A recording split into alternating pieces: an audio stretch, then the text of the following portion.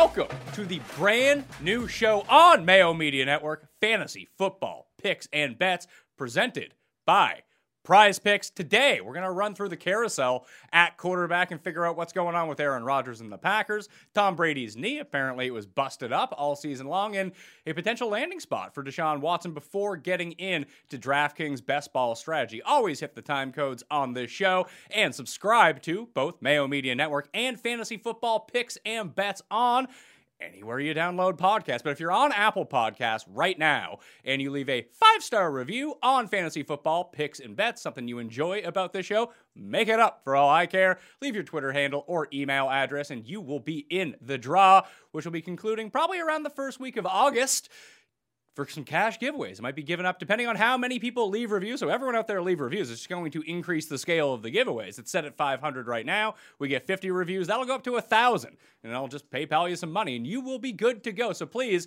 go subscribe, rate, and review Fantasy Football Picks and Bets right now. Don't be afraid to smash the like button either. And give me what you think is going to happen with Deshaun Watson down in the comment section. Is he going to play? Is he going to play for this team? Is he not going to play at all? I'm curious to see what you guys think about Deshaun Watson, especially for fantasy football purposes this season.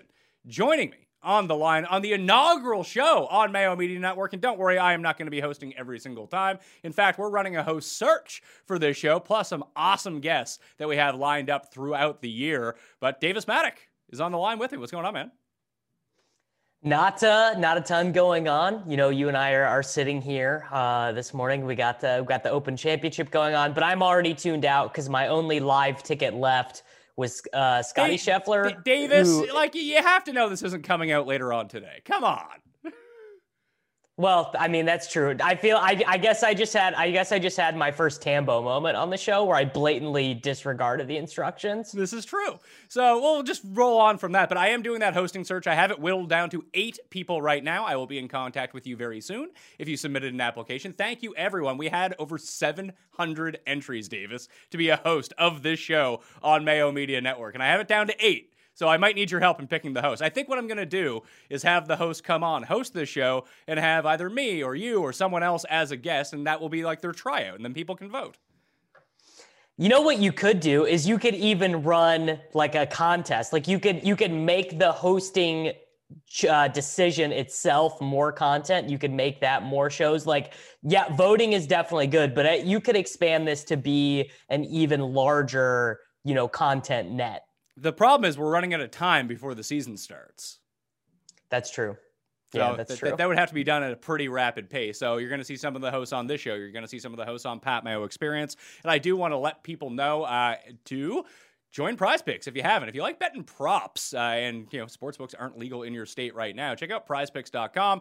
You can hit the link down in the description. Use code MMN on your first deposit, up to $100, and they will match that for you. So let's talk about Aaron Rodgers. That's the first guy that I want to go to, and it does look like now that he's going to stay with the Packers.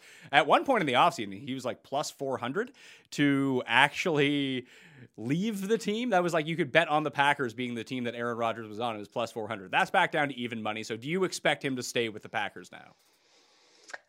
So I do agree with the market that it is the most likely thing to end up happening, but I don't think I agree with the market that it is that likely. Like, I think it's probably more of like a 55-45 type situation. Now, granted, every single day that passes, it becomes materially harder to trade him, both for salary cap reasons and then for like more boring reasons of like, oh, well, the team that trades him would have to figure out their salary cap things. The team that trades for him has to figure out their offense. They have to figure out, okay, are we trading away Derek Carr in this trade? Or are we trading away Teddy Bridgewater, Drew Lock in this trade? And coaches, NFL coaches are big time creatures of habit, and they're not going to want to be onboarding Aaron Rodgers with, 13 days to the start of the NFL season. Well, let's just jump over to Prize Picks right now and check out the over-under for the season. So in terms of passing yardage, 4,350 passing yards in a 17-game season, assuming, that's sort of the bet right now is he going to start week 1 for the Packers? Seems like a pretty good number. Like, it seems pretty low. That seems like an over.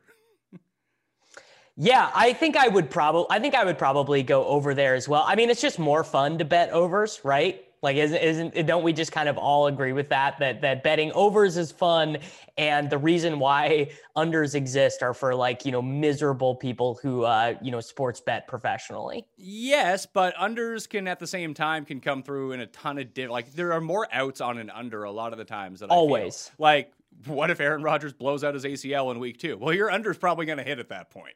So, like, all of the injuries are, I mean, obviously they're factored into the number to begin with anyway, but it just seems weirdly low to me. Even if he has to sit out 2 weeks, I still feel like he can do it. I want to jump over to runthesims.com. Everyone can use runthesims.com right now in this projection page if they want to. The entire site is free till the end of July, but the season-long fantasy football for the year is going to be free.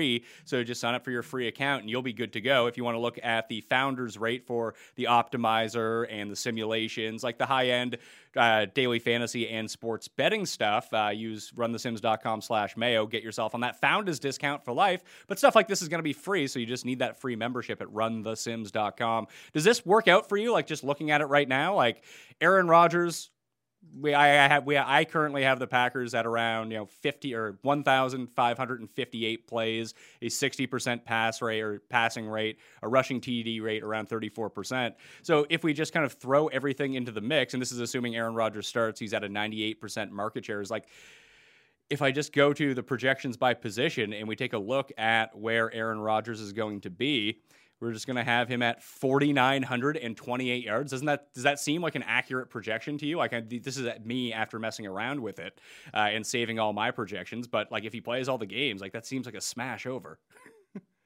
Yeah, I do my projections a little bit more conservatively, and I also have the Packers projected a little bit closer to league average in terms of their weapons, that you guys do. So I have Rodgers as an under actually here by quite a bit, but also part of that is, I am baking in the fact that, Rodgers has, before last year, Rodgers had 3 straight years of being much closer to league average in terms of his yards per attempt and in terms of his touchdown rate.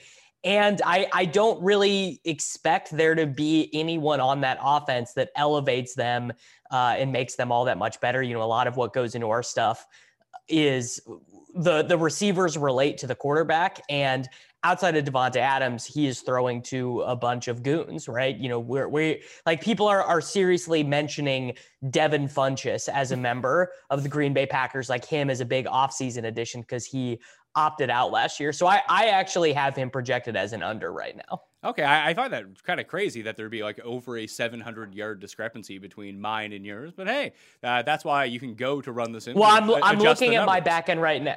I'm looking at my back end right now to see if I have something messed up, because mine, just eyeballing this right now, mine looks a little bit low.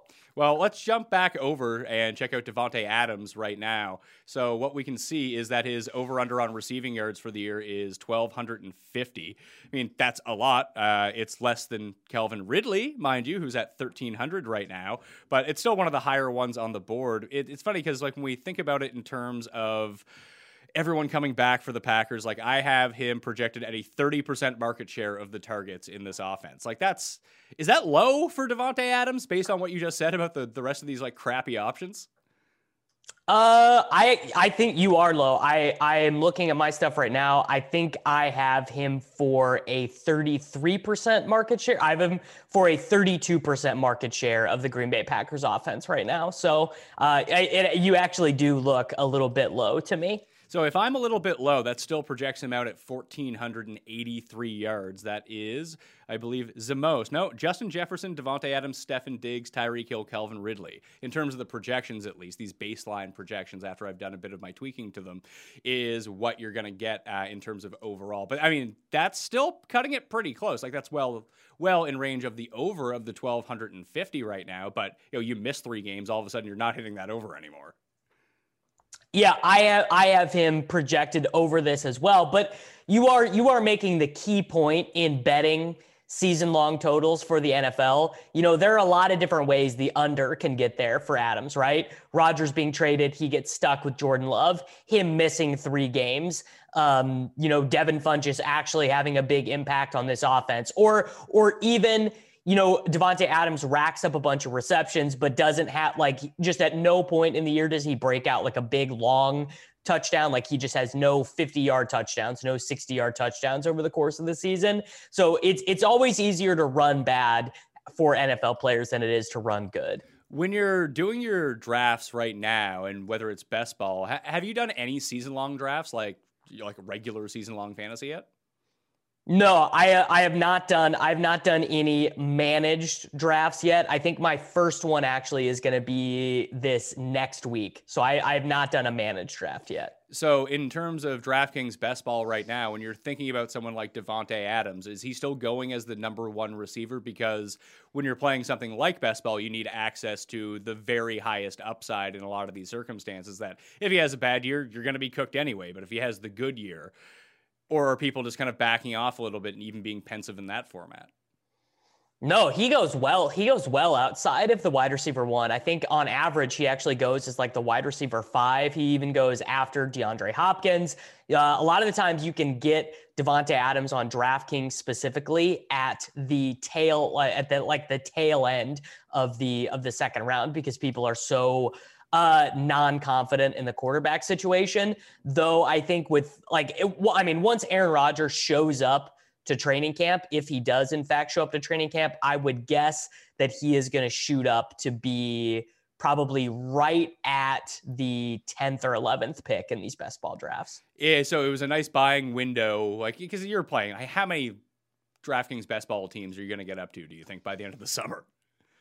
Well, I've already maxed the $3, and I would guess I've pumped in at right now. I've probably done 15 or 20 in the $20, but I basically do at least one best ball draft every single day. And that's I always enjoy that, like, you're at the gym, you're on the elliptical, or you're doing the stairs, but you're also doing best ball drafts at the same time. Yeah, that's the habit stack, because, if you think about it, your hourly rate of return for doing these best ball drafts, and this is what all of the critics of best ball drafts say, is your expected rate of return is so low, you'd be better off just using that time doing literally anything else, right? Flipping burgers or whatever. Yeah, but not everything in life has to be like. I was actually talking about this with my mother-in-law who was over. I was taking it out, like, we have to break up our recycling into like 3 separate things, like plastic, cans, and cardboard. I was like, I would rather pay someone at like a rate for as long as this takes me to do. Like, I was thinking about it in those terms. But when it comes to something I like, I just do it for free for all. Like, best ball drafts is great. I'll pay $3 into a best ball draft. Drafting is fun. Drafting is fun, and so that is the big point. Have you read this book? Atomic Habits? But even if you haven't, the idea behind it is very clear. It's like human beings are creatures of habit, so you should develop good habits. But one of the things that is actually interesting in the book is the idea of habit stacking. So like my habit stack is, when I do a best ball draft, I need to be doing exercise. So whether that be cardio, whether it be lifting weights, whether it be going on a walk with my dogs, like I just am like my serotonin reward for doing the cardio or doing the exercise is doing the best ball draft. Davis, I've told you many times I cannot read a word, so that's really tough for me to be reading these fancy books you're talking about. Yeah, that's true. Honestly, you probably have told me that like 10 times, and I always forget, but I do. I think that is a really good book. I believe James Clear is the guy who wrote it. Michael Leone, our buddy Michael Leone, really enjoys that book and tells people he was the one who told me to read it. So there you go. There's your reading recommendation for people listening to this who can read. Or I bet you there's an audiobook you can find out there. Maybe I'll go try to effort that. But I was discussing this actually with my wife about, she was reading one of those things like, oh, here are the 12 very like billionaire CEOs give you their daily habits. Like, they wake up at 4 a.m. and go to the gym for 2 hours. And like, just after reading over, she's just like, it's not that their routine is good. It's just that they have a routine. That's the important takeaway about all of this, is that it doesn't matter really what the routine is. I guess if it was like detrimentally impacting your life, that wouldn't be good. But at the same time, like, as long as like if you get up at the same time every single day, that's probably a big bonus regardless of what time it is. You are completely 100% correct. First off, like, there's nothing worse than like the billionaire entrepreneurs like oh, I read 19 books a week and I listen to books on tape and I work out at 4 o'clock in the morning. Like, have you seen the Mark Wahlberg daily schedule one? Yeah, it's like, dude, just get out of my face with this shit. Like, there's no way that could be true though, because it's like, yeah, I went golfing for 40 minutes. Like, okay, like, would it take you that long to get somewhere? Yeah, it's completely absurd, but you are hitting on the correct thing, which is just having a routine is so good and so beneficial because like humans are such characters of habit and I used to believe that this was total bullshit, but like our brains really do benefit from like cleanliness and organization. And so like simple things like, you know, people tell like, oh, I've heard this forever, like, oh, make your bed. And that's like good for your clarity and organization and everything. And I used to never make my bed. I'd be like, what's the fucking point? I'm just going to go back and lay in it in 14 hours anyway, or whatever. And that is one of the things that after reading the Atomic Habit books, I was like, okay, I am going to start trying to do some of this stuff. And things like waking up at the same time every day, things like making your bed, things like, oh, you know, make 15 minutes to go on a walk or meditate or whatever, like in the middle of the workday, like all those things. And it has actually been like, I have actually noticed a difference as a result of that. Well, one habit that everyone out there should make right now is going to Apple Podcasts, rating and reviewing fantasy football picks and bets. 5 stars, Twitter handle, email to get in that draw for the cash giveaway. And also going to prizepicks.com to go check out all these season-long over-unders. And using code MMN at signup. Use our link in the description. Get you right there. You'll be good to go. Okay? Thank you very much for that. And who wouldn't want a deposit bonus that matches up to $100? It sounds great. Aaron Jones is the last one that I wanted to talk about in this offense. There is no prize picks over-under for A.J. Dillon at the moment, but there is for rushing yards in Aaron Jones, and it's set at exactly 1,000 on the dot. Does that seem high or low to you? Just like off the cuff, that sounds high to me because I think that probably the way that ideally the Green Bay Packers would like to use Aaron Jones is as the weapon, right? Aaron Jones is a playmaker. He is dynamic. You move him in space. That is the ideal way in which to use him. And by the way, Aaron Jones, even in the crazy year, I think he had what did he have, 21 touchdowns in 2019 when he like broke fantasy football. But even in that season, he was still splitting time with Jamal Williams. He was still being used in a part-time role. He was still running in jet motion. He had only 236 rushing attempts and 1,084 rushing yards that year. I think probably the optimal way to use A.J. Dillon and to use Aaron Jones is to actually kind of switch their roles. Aaron Jones goes into that Jamal Williams role where he's being heavily used as a pass catcher. And then you see it go the other way and A.J. Dillon becomes the grinder and even gets a lot of those goal line carries and stuff too. Well, let's jump over to the projections and try to figure that out because I'm sort of on the same page with you. I did my rankings, my top 150 for the year. I'll be doing position by position on the Pat Mayo Experience over the next 2 weeks. So if you hit the description, you can find the rankings list in there and the link to the show. But you can see right now, like the baseline projection has Aaron Jones at a 61% market share of the rushes, A.J. Dillon at 19%. You believe like optimally is one thing, but in terms of how this is actually going to play out, let's adjust this and see what it spits us out. So do you think like if put Aaron Jones at like 45%, 40% of the rushing share and then bump up A.J. Dillon? Do you think that's the way to do this? I have Aaron Jones for 55% and A.J. Dillon for 40%, with the rest going to I have Patrick Taylor as their third running back. I don't know if he will be their third running back. And then Aaron Rodgers at 10% of the rushes as well. So I am in my projections basically assuming that A.J. Dillon is going to have a much larger role in this upcoming season than he did as a rookie. And by the way, it did kind of slip by the wayside, but there were a couple games where the Packers, like, remember that Tennessee game where they were just crushing? I believe it was snowing in that game. They were like, all right, A.J. Dillon, like, let's see it. 21 carries, 124 rushing yards. He did and played 58% of the snaps in that game. And I think that with all of this stuff up in the air, Jordan Love, Aaron Rodgers, who knows? Like, I anticipate us seeing a lot more A.J. Dillon this upcoming season. So if that's the case, so let's jump back to the projections for a second. I jumped down Aaron Jones to 50%. I'll take another 5 off Aaron Rodgers just for the sake of this. And go with it. Oh, now I'm at non-4. That's never fun to type in. You never want the non. So, and we'll bump up A.J. Dillon to 35% of the market share. So that still gives us out at 100. The rushing rate that we have right now is around 40%. Maybe that ends up being a tick. Yeah, I mean, I think that's pretty conservative for the Packers, to tell you the truth. And only 40% rushing rate. It's probably going to end up being a little bit higher than that. But I'll save those projections, and we'll jump over to see how those have now inputted into everything else. That still leaves... Let's see, rushing yards for Aaron Jones with only 50% of the carries in this offense. That still has him at 1,163. Again, on 211 attempts. That's not factoring in any potential injuries, but you could also argue that the other way, too, that if A.J. Dillon goes down, his market share of rush attempts is going to go up to like 75%, and all of a sudden he's probably going to blast us out of the water.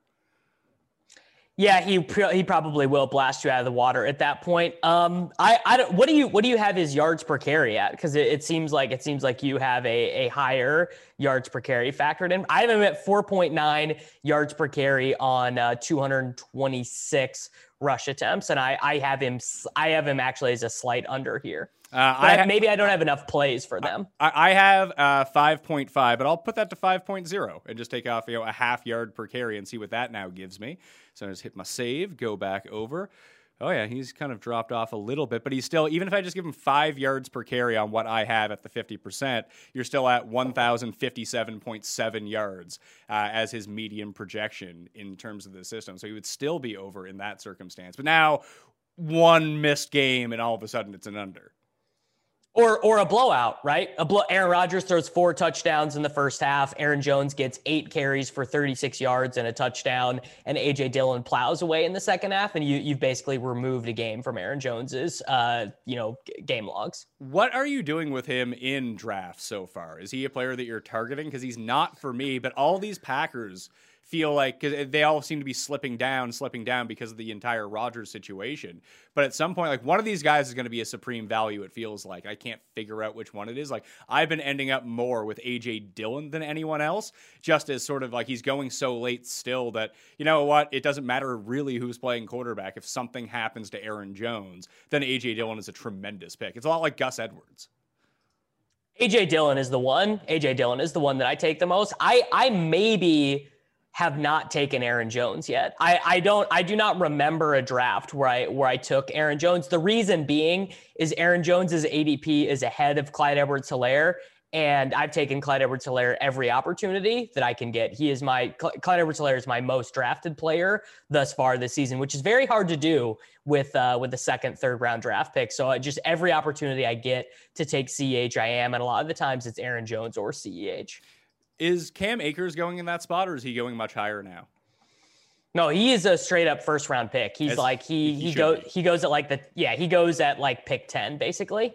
I think that's a nice spot for him. I was trying to debate between him and Eckler about who I wanted higher. Sealy and I went through that, and I was like, you know what?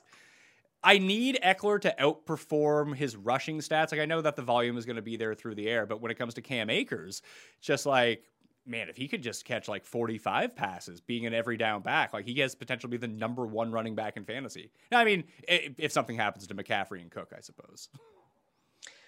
Yeah, I mean, what would have to happen for Eckler or Cam Akers? I mean, Akers, I am super high on because I am very high on Matt Stafford. If you look at the Detroit Lions and their head coaching and their defense and the guys that Matt Stafford has played with, you know, the coaches that Matt Stafford has had, right? So we had Schwartz, who, I mean, I think we all think is kind of an idiot, right? Like, does anyone really think that Jim Schwartz was a good coach? Then we have someone we know is a bad coach, Jim Caldwell. I mean, just straight up, like a very bad NFL head coach. Then we had Patricia, who, again, really seems like an idiot. And now we have, you know, it feels like Matt Stafford literally has never been given a good opportunity. And now he's with this really great play caller who made Jared Goff, you know, I mean, Jared Goff is much worse to me than Matt Stafford, and made Jared Goff look like a competent NFL quarterback, got Jared Goff to a Super Bowl. So I think the Rams offense, I think they're going to score a ton of points. I think Akers could have the season that Gurley had, where he broke fantasy football, you know, like 60 receptions, 25 touchdowns, like a totally absurd season like that. I think it really hinges on the touchdowns, because if you think that maybe combined like 12 is a good number that we can throw out there for between receiving and rushing, and that's on the conservative end of everything. But it's not over 17 games. Let's say he averages a touchdown on the ground a game. That's not inconceivable that he ends up with like 3 or 4 through there and gets to 21 touchdowns. Like I think that's in his range of outcomes. Like if you go on Run the Sims, one of the features that we're going to have are these like simulations, and you'll be able to simulate games 10,000 times and adjust the stats any way that you want to tell your story of the game, and then have the numbers tell you what this actually spits out. It's the Justin Freeman move, Davis, of how he ends up winning in Showdown all the time. I mean, hey, running the Sims and seeing how things move is like that is key. And I mean, just to that point, messing with things and seeing how the results vary based off when you are disagreeing with the public on something that you are doing in your projections. That's like basically how edges are created. Like that literally is the invention of an edge. Yeah, and if you do want to do that, you have a particular take on a player and want to boost them up, runthesims.com. Again, get your projections in, and you can sign up for free and go adjust those right now. And you can save them, come back to them at a later time, and you can export them out for your rankings if that's something you want to do as well. Tom Brady played the entire year with a busted knee, apparently. Were you aware of this? Yeah, I am not one of these cult of Brady guys. Like, I don't really like him. I hate his whole deal.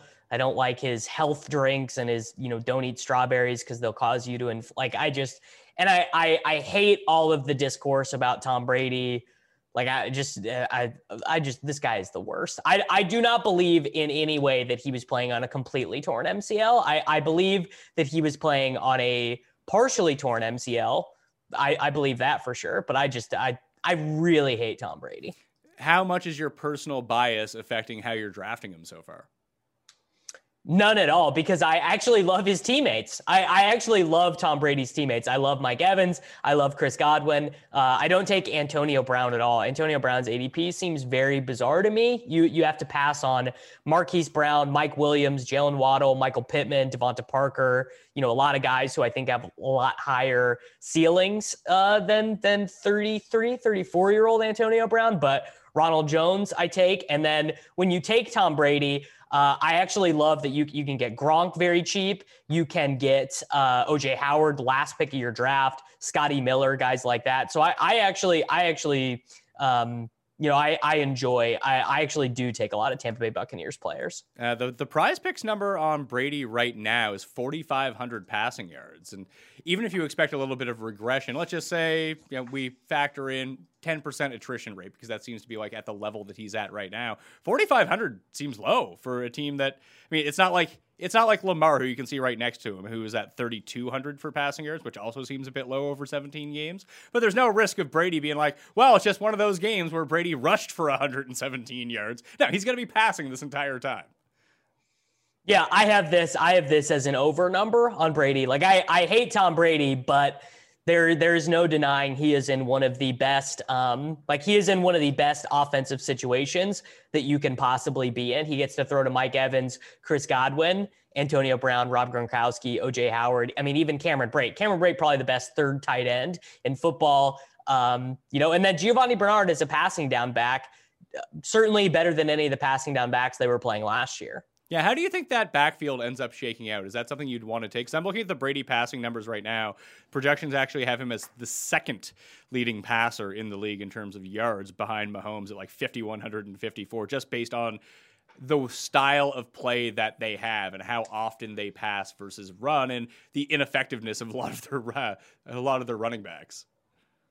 Yeah, I take Ronald Jones round 9, round 10 on teams where I need just kind of a guy who's going to grind out, 12, 13 points per game or something like that. And then I take Giovanni Bernard quite a bit, because they're not going to play Ronald Jones on passing downs at all. Like, we just know that Ronald Jones is drawing dead to play on third downs. It's not going to happen. But the thing about Leonard Fournette that they're going to find out is that he's not any good. The team was going to cut Leonard Fournette, right? He was a healthy inactive in week 14 last year. Ronald Jones had a huge game, 22 carries, 80 yards, and a touchdown. Then he broke his hand and got the coronavirus in the same week. So he had a surgery on his hand, then has to go on the COVID list. So he couldn't play for, I can't remember if it was 2 weeks or 3 weeks. And then after the bye week, the Bucks did not lose a game after their bye week. So, it's kind of one of those things. You don't fix what's broken. The running back, not really that important to the Buccaneers offense in general, but Fournette is not going to have a big role after a couple weeks on this team in 2021. It's going to be Rojo and Giovanni Bernard. Is that going to be like the sneaky move of the season-long prop betting season when you're looking at over-unders, is try to find out the unvaxxed players and be like, oh, they're probably going to get coronavirus and have to miss 2 games. I'll bet the under on those guys.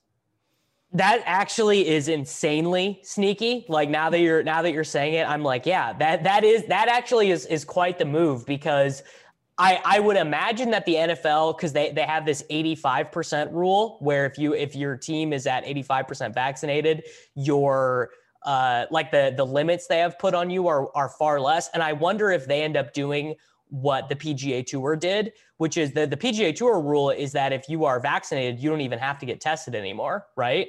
So I wonder if the NFL ends up doing something like that. Adam Schefter reported this week that the most likely destination for Deshaun Watson, if he were to be traded and was able to play, would be the Eagles.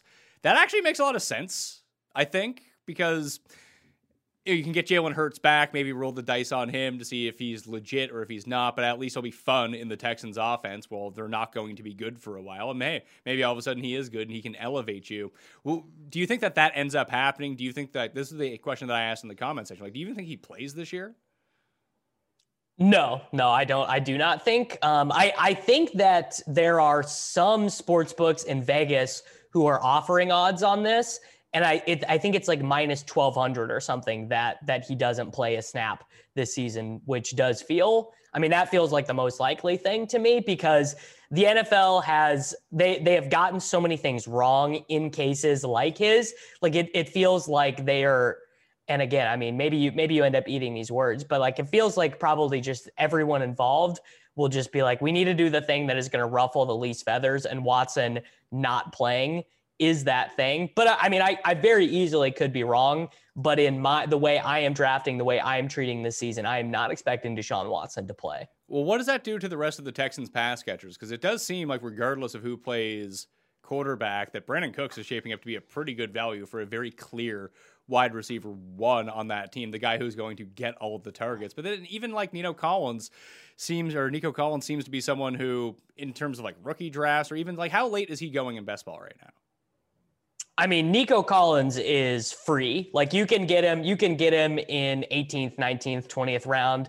And he's actually the one that I'm taking, because I don't want to be spending top 100 picks. I don't want to be spending 8th, 9th, 10th round picks on Houston Texans players. I want to be drafting players from Baltimore, from Dallas, from Tennessee, from Los Angeles. Like I want my best ball portfolio to be by and large guys who I expect to, be on teams that score a lot of points. And if they're not going to be on teams that score a lot of points, like I actually probably would prefer them to be a running back, because the point thresholds you need at like running back 2 are a lot lower in best ball.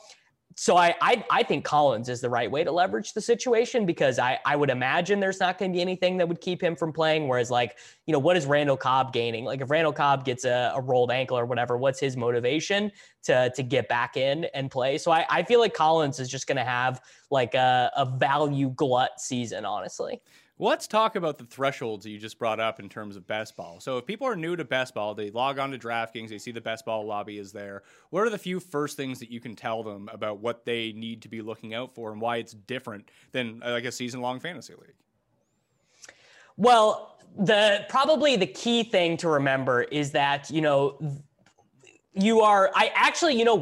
the big key thing in drafting is that the way quarterbacks go do change ADP. Quarterbacks get pushed up a little bit. You need a good second quarterback. That's a big deal.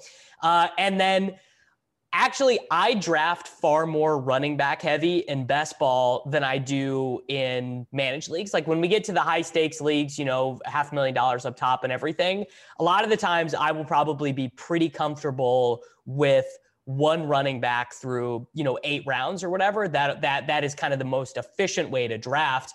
However, because there are no waiver wire pickups, you can't go spend your fab on Myles Gaskin. You're not going to pick up Boston Scott in week 12. You're not going to be able to throw a couple fab dollars at Mike Boone. You are kind of needing to actually have a better second running back in best ball than you would in a managed league. So guys who I probably won't take very much of in the regular season, even someone like Aaron Jones, who we just talked about, right? I said I haven't really taken Aaron Jones at all. Aaron Jones is a fine second round pick, in best ball, because regardless of anything that happens, he's still going to be grinding you out, 15 points a week or whatever. And finding other guys like that who give you usable weeks as your RB2 is just a lot thinner. It's guys like James White and Giovanni Bernard and Nyheim Hines and stuff like that. So the pass catching running backs that you can get in like the 10th to 15th rounds kind of guys? Yeah, I mean, so like those guys are valuable in both, but and I guess it depends on kind of what your goals are. Like maybe someone like that, James White, Giovanni Bernard, Nyheim Hines, those are maybe a little bit more valuable in just a straight up 12-team league, no tournament. You're not trying to win the $1 million on DraftKings. The $20 is a millionaire maker.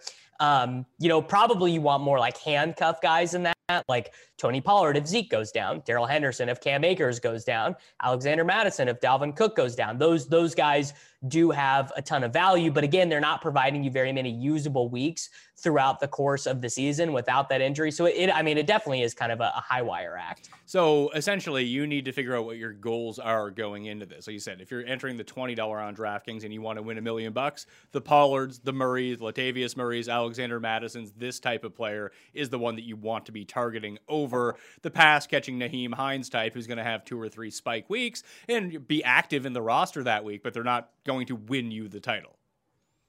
Yeah, and you kind of have to think about it like this. If I draft Ezekiel Elliott in the first round and I draft, let's just say Aaron Jones in the second round, if I'm having to regularly be using Nyheim Hines' points, that is probably very bad for me. It is not good, because that means something went wrong with my first and second round selection. So a lot of what we've been seeing drafters do this year is, only taking 4 or 5 running backs and then taking 10 wide receivers, 11 wide receivers, like just really loading up. The draft rooms have gotten very, very wide receiver heavy this season, more so than any year before. Do you think that is the proper strategy?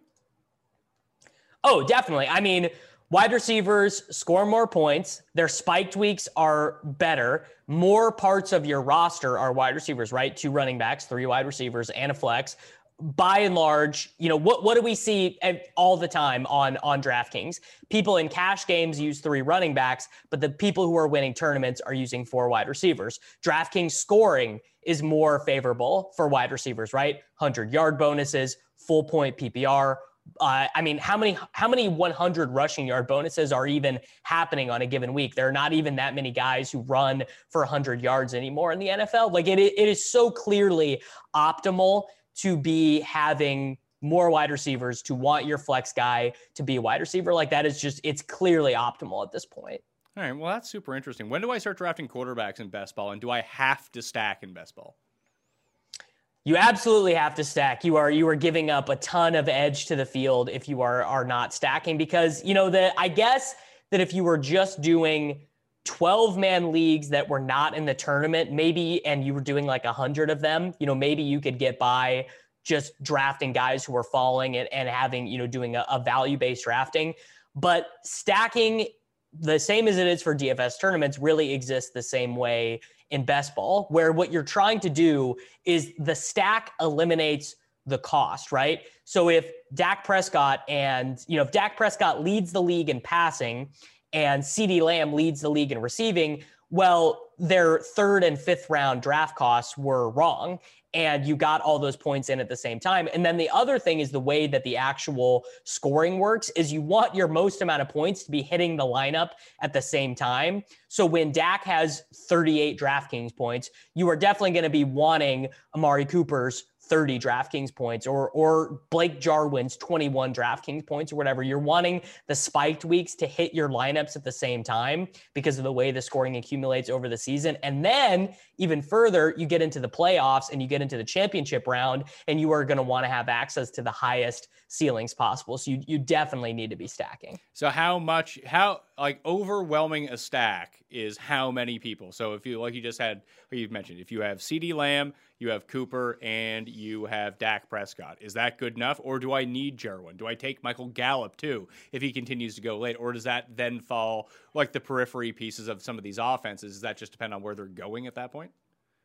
Yeah, I think it depends on where they're going. And, it depends. So like, if you take Darren Waller in the second round or whatever, Derek Carr is probably enough because or if you have a cheap quarterback, right? If you take Daniel Jones and then you have, Darius Slayton or Sterling Shepard, like that's probably enough. But when you invest a lot in the quarterback, so if you take Mahomes, well, it probably makes sense to take Hardman and Demarcus Robinson, maybe even Byron Pringle. If you take Lamar Jackson, you probably want to get Mark Andrews and Marquise Brown, maybe even Sammy Watkins. If you get Kyler, you are going to want to get Rondale Moore and Christian Kirk. I think it depends on cost. And there are a lot of different ways it can work. Best ball is still very far from a solved game. Like a lot of these things I'm saying, honestly, like a lot of it is based in data, but a lot of it is also based on opinions, people's opinions of data, rather, like of what we're seeing, because we don't know yet.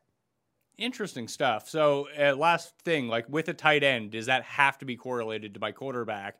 Or because it might, like, let's say you take Kelsey, like Mahomes might be gone by the time you get to draft again if you take Kelsey. So what happens then? Is he just like a standalone tight end? Then you have to stack another tight end with whoever your quarterback is?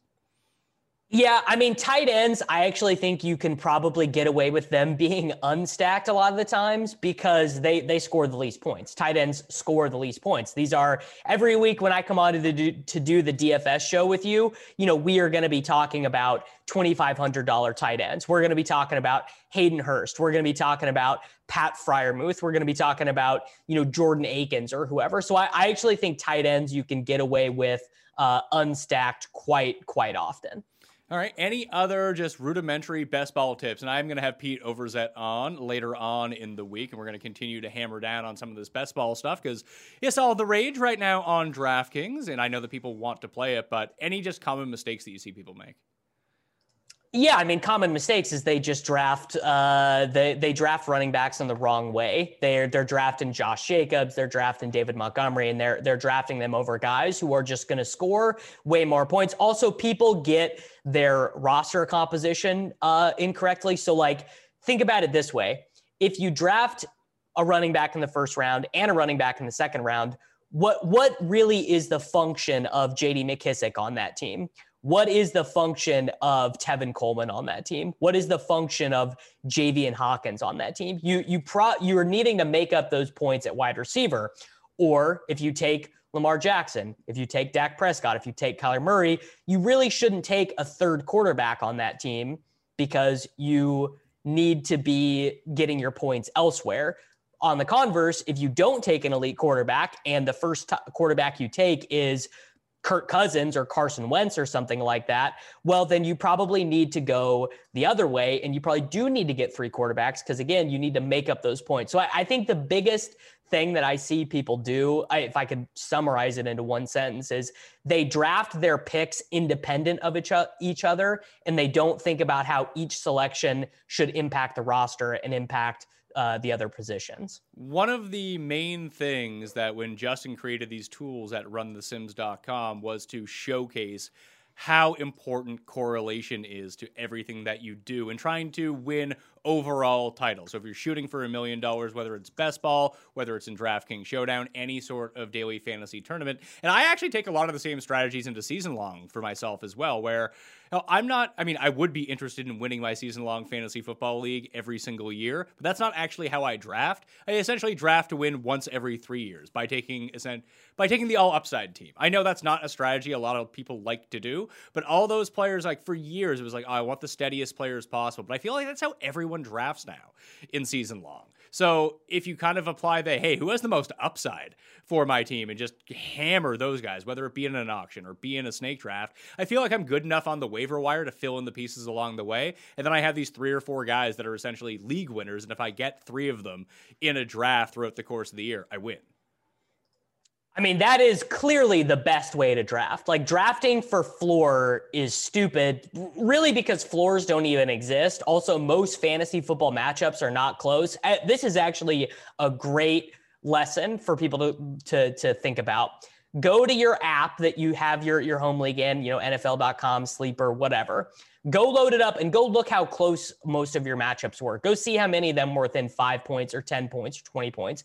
Most fantasy football matchups are not close. Floors and consistency are stupid and don't matter. What wins you fantasy matchups is unicorn weeks and unicorn seasons, right? Getting Stephon Diggs last year, getting James Robinson last year, things like that. That is what wins you your league. Safe floors and consistency do not do it. Yeah, and it's something that dates back. I remember the best fantasy season I ever had. It's no shock that anyone who owned Tomlinson the year that he broke all the records, it really didn't even matter who your other players were at that point.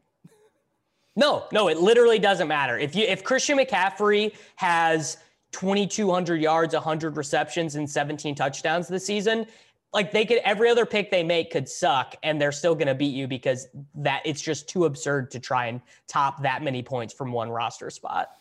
All right, last thing. Best sneaky best ball stack, like the cheap stack that you can get really late. Is it that Raiders stack that you were talking? Is a Carolina stack something that you could talk yourself into with Darnold?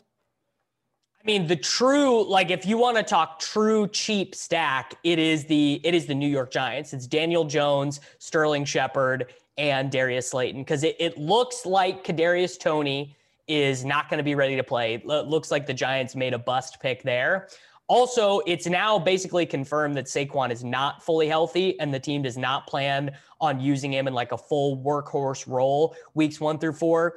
And maybe Daniel Jones sucks, right? We all also thought Josh Allen sucked. Now, I think Josh Allen has way better physical tools than Daniel Jones ever did. I think Josh Allen has a way better coaching staff in place to make him look better than Daniel Jones does. But in a theoretical world, right? Daniel Jones, they add Kenny Golladay. They have a shit ton of talented players. All of their players on their offense, I think, are talented. That specific stack is so cheap and should be their opening day starting lineup should be with Sterling Shepard and Darius Slayton in it. I think that there is a pretty high ceiling for that group of players. What do you do with Barkley? Because when Celia and I talked him through, I had him at the very low end of tier 2 at running back. So I think he was pick number 8 or pick number 9. He was right next to Cam Akers. And I'm thinking about it right now. If I'm sitting there, whether it's high stakes, whether it's my regular season-long fantasy football draft, I think I would take Akers over him at this point. I would not because of what we just talked about. We just talked about who can have the season where you get to the end of the year and you're like, shit, I couldn't win because I didn't have that guy. Barkley has way more access to that than Akers does. I really like Akers, but they still have Darrell Henderson, who they spent the 2nd round pick on, and Darrell Henderson was good last season. Darrell Henderson played quite a bit. I also don't know how much what they're going to do with 3rd downs. Because remember, Malcolm Brown played all the 3rd downs last year. Are they going to put Cam Akers in that role? Are they going to put Darrell Henderson in that role? I don't really know, but I know for a fact Saquon Barkley is playing 3rd downs in New York because, that whole organization basically they exist to justify Dave Gettleman's selections. I don't think that the Rams are too concerned about draft capital, to be perfectly honest with you. Once a player is on their team, just like people should approach it in their season-long fantasy football leagues, like when you're asking for trades, once a player has been drafted, they no longer have that value. Their value is whatever the market perceives them to be at. And I do think the Rams do a good job on their roster of evaluating their talent, be like, oh, we want to use this guy in this spot, just because he was a 2nd-round pick doesn't necessarily mean we have to use him. And look at Van Jefferson from last year. Maybe he takes the leap this year and they really want to use him, but he was a non-factor. Well, yeah, I mean, I think they probably will be using more Van Jefferson this season because I don't really know what their other options are. I mean, I guess they did just spend a 2nd round pick on Tutu Atwell, who weighs like 144 pounds or whatever. But I think you're probably right. I mean, I like Akers, but I just would not take Akers over Barkley. Barkley, like I said, I think the Giants have these pretty interesting range of outcomes because of all the guys they added. But also, I just think Barkley is like much more likely to have like a 350 touch season. Well, the projections tell me to draft Saquon Barkley over Akers. That's pretty definitive when it comes down to it. What about Devontae Booker in that circumstance? Where is he going late in best ball drafts? Because he seems like one of those guys. I don't know if he would necessarily be on like the Madison or Latavius Murray or Tony Pollard level, but he seems like he's in that realm at least, maybe the next tier down of handcuff. I mean, he doesn't get drafted. Why not? And he should. Well, because he sucks. That's all it is. I don't even know if I believe that, but people just believe that Devontae Booker is no good. Right. I mean, Wayne Gallman was always the direct handcuff to Barkley. And by the way, had startable games, had usable games that you would have used in best ball the last couple seasons and was never drafted. Never was not a selection that people chased after in best ball drafts at all. Interesting. So, yeah, Booker, there's a target from your boy Pat Mayo to take in. What round would be good for him? The very last round? Yeah, 20th round, no problem. Actually, funnily enough, Wayne Gallman, who's like the 9th string guy in San Francisco, gets picked now, but Booker does not get picked. Do you think that's because people who are drafting right now still think he's on the Giants? No, I think people who draft right now are actually pretty keyed in. Though I will say, the drafts on DraftKings, everyone, we love DraftKings, we love their customer base, but the drafts on DraftKings right now, anywhere in the world you'd be doing best ball drafts, the softest place to be doing them is on DraftKings.com. They are it is the best player pool to be drafting out of right now. There it is. That's reason enough to go make as many best ball teams as possible, isn't it? Gosh darn right. Yeah. I mean, literally, like if I was being smart about my time and my money, which I very rarely am, I would only be doing best ball drafts on DraftKings, and I would be doing a lot of them. All right, Davis Maddock. Follow him on Twitter at Davis Maddock. Download the TakeCast, which I am a regular contributor to. What else you got going on here?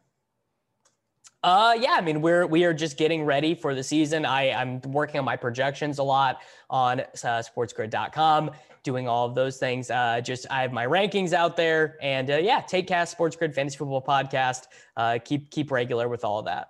Yeah, if you want to fill in your own projections, runthesims.com, and it's completely free to use. Just sign up for the free account. Find that down in the description. You can toggle all of the rushing rates, the amount of plays. You can say, hey, I don't think that Aaron Rodgers is going to play at all. Let's put in Jordan Love and see how that affects the Packers, save your results, and come back to it. Highly encourage you to go check that out, just like I am to go to prizepicks.com. Use the link down in the description and use code MNN for Mayo Media Network. Tell them we sent you, and you'll get a match deposit bonus up to $100, and you can go and tackle some of these season-long fantasy football props as well, because if you're really keyed in on a player, now's the time to go strike oil before those change and you lock yourself in to a good number. Rate and review the new podcast for Fantasy Football Picks and Bets. Leave a 5-star review, sub to the audio podcast, and leave your Twitter handle and email along with something that you enjoy about the show, and you're in that draw for the cash giveaway. Who doesn't like cash? Smash a like on the way out. I'm Pat Mayo. I'll be back with Pete Overzet and a very special guest on Thursday. We'll see you then.